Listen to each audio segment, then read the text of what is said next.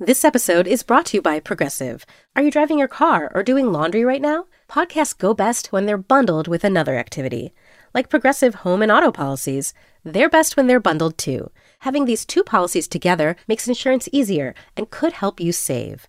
Customers who save by switching their home and car insurance to Progressive save nearly $800 on average. Quote a home and car bundle today at Progressive.com. Progressive Casualty Insurance Company and Affiliates. National average 12-month savings of $793 by new customers surveyed who saved with Progressive between June 2021 and May 2022. Potential savings will vary. Listener supported.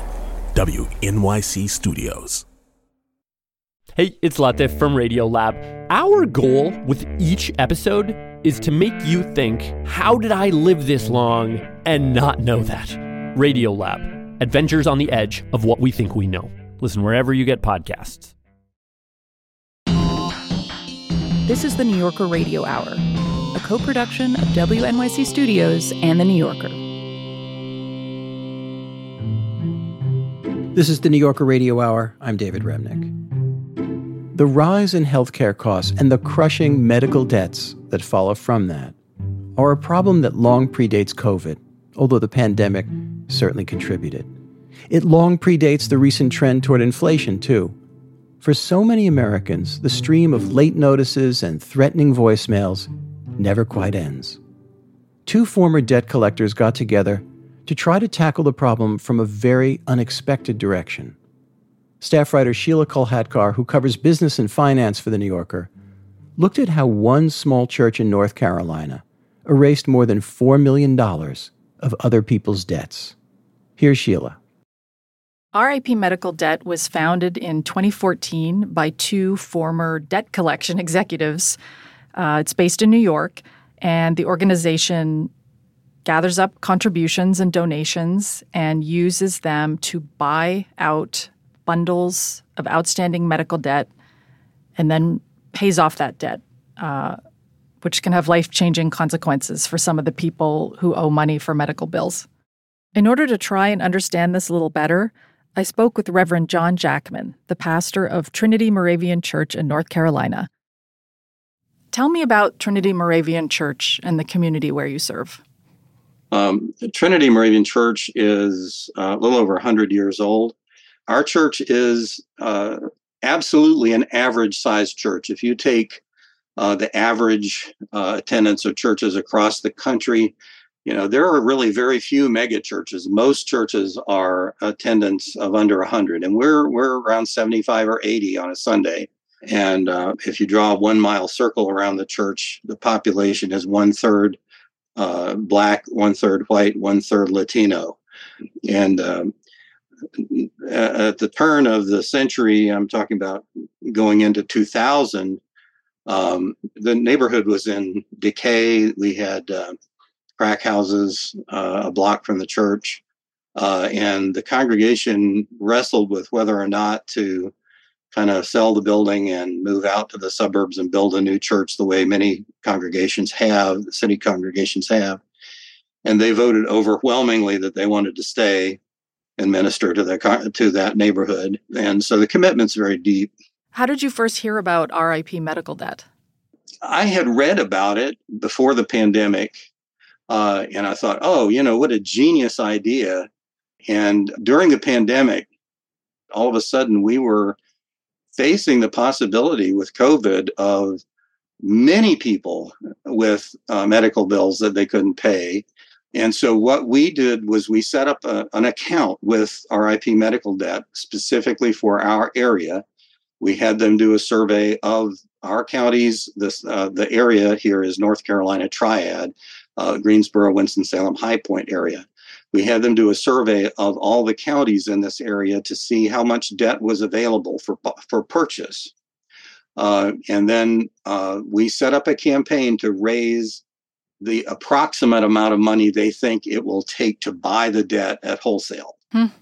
So the first time we did it, our board said, let's try this. And we needed to raise $5,000. So our board said, look, let's try it. See if we can raise $5,000 and see what happens. The level of interest was so high.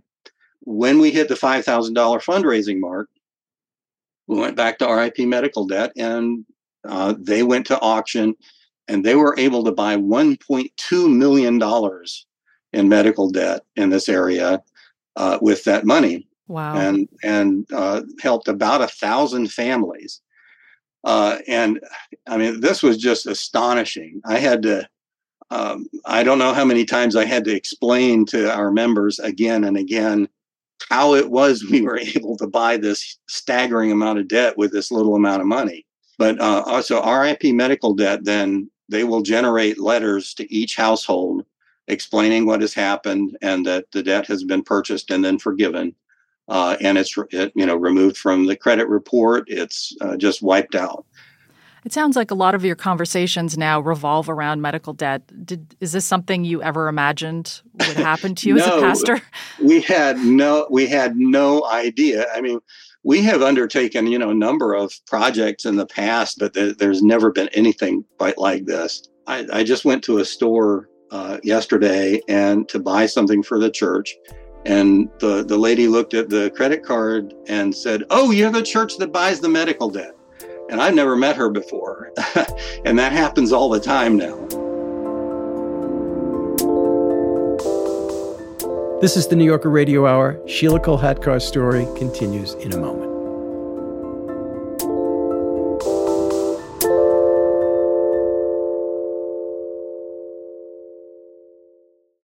WNYC Studios is supported by Lincoln Financial. The questions around retirement have gotten tiring. Instead of, have you saved up enough? Shouldn't they be asking, what is it that you love to do? And how can we help you keep doing it? The truth is, you're not slowing down. So your retirement plan should be more of an action plan, a hiking plan, a music plan, a sailing plan. The point is, whatever you're passionate about, we can help make sure you never stop. At Lincoln Financial, we have the products to help protect and grow your financial future, so you can keep doing more of what you love. Make your pastimes last a lifetime at lincolnfinancial.com/action-plan. Lincoln Financial Group, marketing name for Lincoln National Corporation and its insurance companies, and broker/dealer affiliate Lincoln Financial Distributors, Inc., copyright 2024, Lincoln National Corporation. Hi, I'm Roz Chast from The New Yorker. The New Yorker Radio Hour is supported by Dana-Farber Cancer Institute, where hundreds of researchers make new discoveries inspired by the work of previous Dana-Farber scientists. Learn more about their momentum at danafarber.org/everywhere. On this week's On the Media, does the rise of X signal the fall of traditional right-wing outlets? You don't have to have this website and a link that people have to click on. You can just say stuff and you can get attention. You don't need to be Breitbart to do that anymore. Also, what does decolonization really mean? On this week's On the Media from WNYC. Find On the Media wherever you get your podcasts.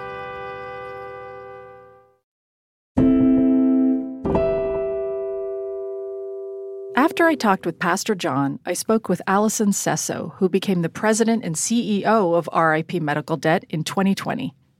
How much debt has RIP Medical Debt abolished overall? So we're inching closer to $9 billion, helping over 5 million people. Before we jump right into it, can you explain a little bit about how did RIP Medical Debt come into being? So there are people in the world that are debt buyers. And so what they do is they go out to the world and they try to buy various kinds of debt. It's medical debt, it's electrical bills, it's all kinds of debt. Mortgages. Exactly, all these kinds of things.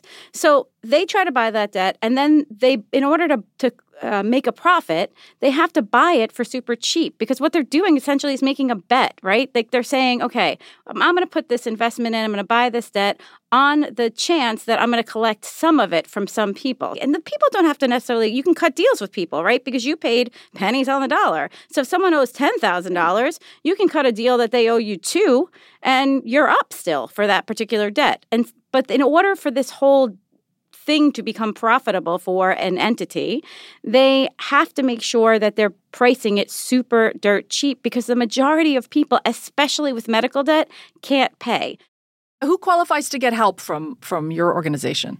Yeah, so we're actually totally blind to like any attributes of the individual beyond their income situation. So we look at their income, and if they are 400% of poverty or below, they will qualify, or if the debt is 5% or more of the person's individual income. And the reason why we pick that number is people within that range struggle. There aren't a lot. They don't qualify for Medicaid. They don't qualify for a lot of the subsidies. And so the medical part of their budgets is where they struggle the most. Okay, that makes sense. And once you explain the context of the people below a certain point are covered by Medicaid, so one would assume they are much less likely to be experiencing medical debt. Like everything that they do has to be. For the most part, yes. So we buy that data, and then we do an analysis, and everyone that qualifies, we will pull all those people out. We will match the donation to those debts, and we will send letters out to all of those individuals and say, you have had your debt abolished.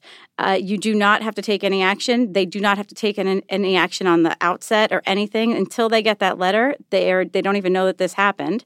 And we encourage them to come back to us and tell their stories. And that's part of what we want to do. We want people to sort of break this intense feeling that they did something wrong and to point to the system through storytelling.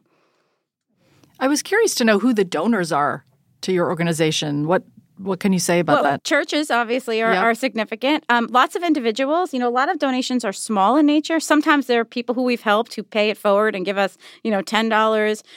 Individuals do crowdsourcing campaigns that they stand up. So they can either do it on Facebook or they'll go do join a race and do a run and raise some money from their friends and family. But we also have corporations who give to us, as corporate social responsibility. So it's very odd, this idea that these debts are trading so cheaply. I mean, it is astonishing when you look at how much money you can raise and then how many millions of dollars of medical debts can be retired. Why is that? It's because the people who owe the debts can't pay. And the debt buyers know that, right? Medical debt, you have way less control over. You just don't have the ability to sign on the bottom line. I mean, you're sick, you go to the hospital, and your insurance situation is what it is at the time that you go. Plenty of people with insurance end up with That's right. You're out of network or the doctor, you don't know you're sick, right? So I think that's the thing. So the majority of people that are in these portfolios are people who are 400% of poverty or below, which is why we are able to qualify them. And so the chances of them being able to pay are very low. So that naturally pushes down the price because, again, the bet that the debt buyer is taking is that they'll be able to recoup it. Well, you can't get blood from a stone.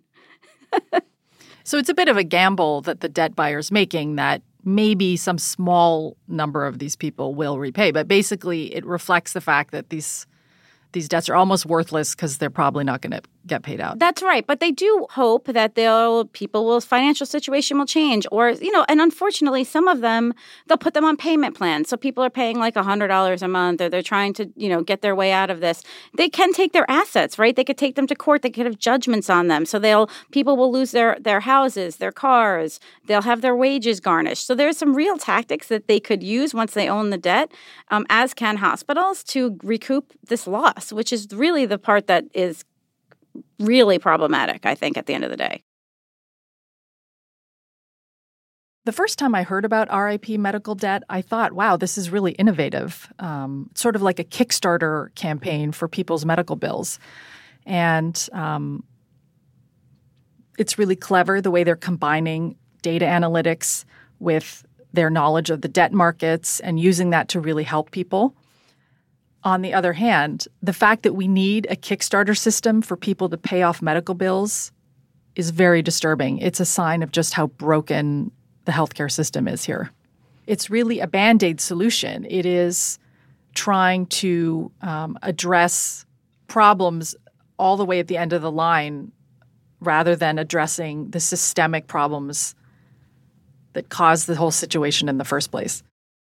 One of the interesting things is I've done interviews with several international papers because the rest of the world looks at us and says, how come you haven't figured this out yet? They're kind of baffled by this idea. that people could be so burdened by medical debt, because it doesn't happen in other industrialized countries. Well put. The concept of forgiveness of debt has deep roots throughout the Bible, and I wondered, Yes, as a Christian pastor, what is the significance of this idea of forgiving debt? Well, I think people forget that. So if you go back into Leviticus in the Old Testament, there are a lot of laws about how you treat the poor, about how you treat the stranger, how you treat the sojourner who's crossing over your land. There are rules for people in terms of not harvesting all the food, so to leave some of the food in the field for the poor. And there's a section that we based our name on about the Day of Jubilee, which was a special day every 50th year that all debts were to be forgiven, slaves were to be freed. It was to be an entire cultural reset. And we don't know if that ever really happened historically, but it is spelled out in Leviticus. And we use that as the model. So we're going into for families that we know cannot deal with these things, we're taking the weight off of them. Pastor Jackman, thank you so much for being here. Okay, thank you so much, Sheila. The New Yorker's Sheila Kolhatkar speaking to Pastor John Jackman of Trinity Moravian Church in Winston-Salem. Sheila also talked with Allison Sesso of RIP Medical Debt.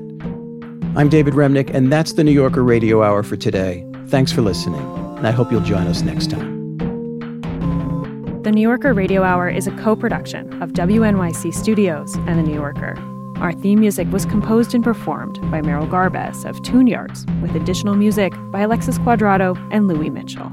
This episode was produced by Max Balton, Brita Green, Adam Howard, Kalalia, David Krasnow, Jeffrey Masters, Louis Mitchell, and Gofen Mputubuele, with guidance from Emily Botine and assistance from Harrison Kiefline, Michael May, David Gable, and Alejandra Deckett. The New Yorker Radio Hour is supported in part by the Chirina Endowment Fund.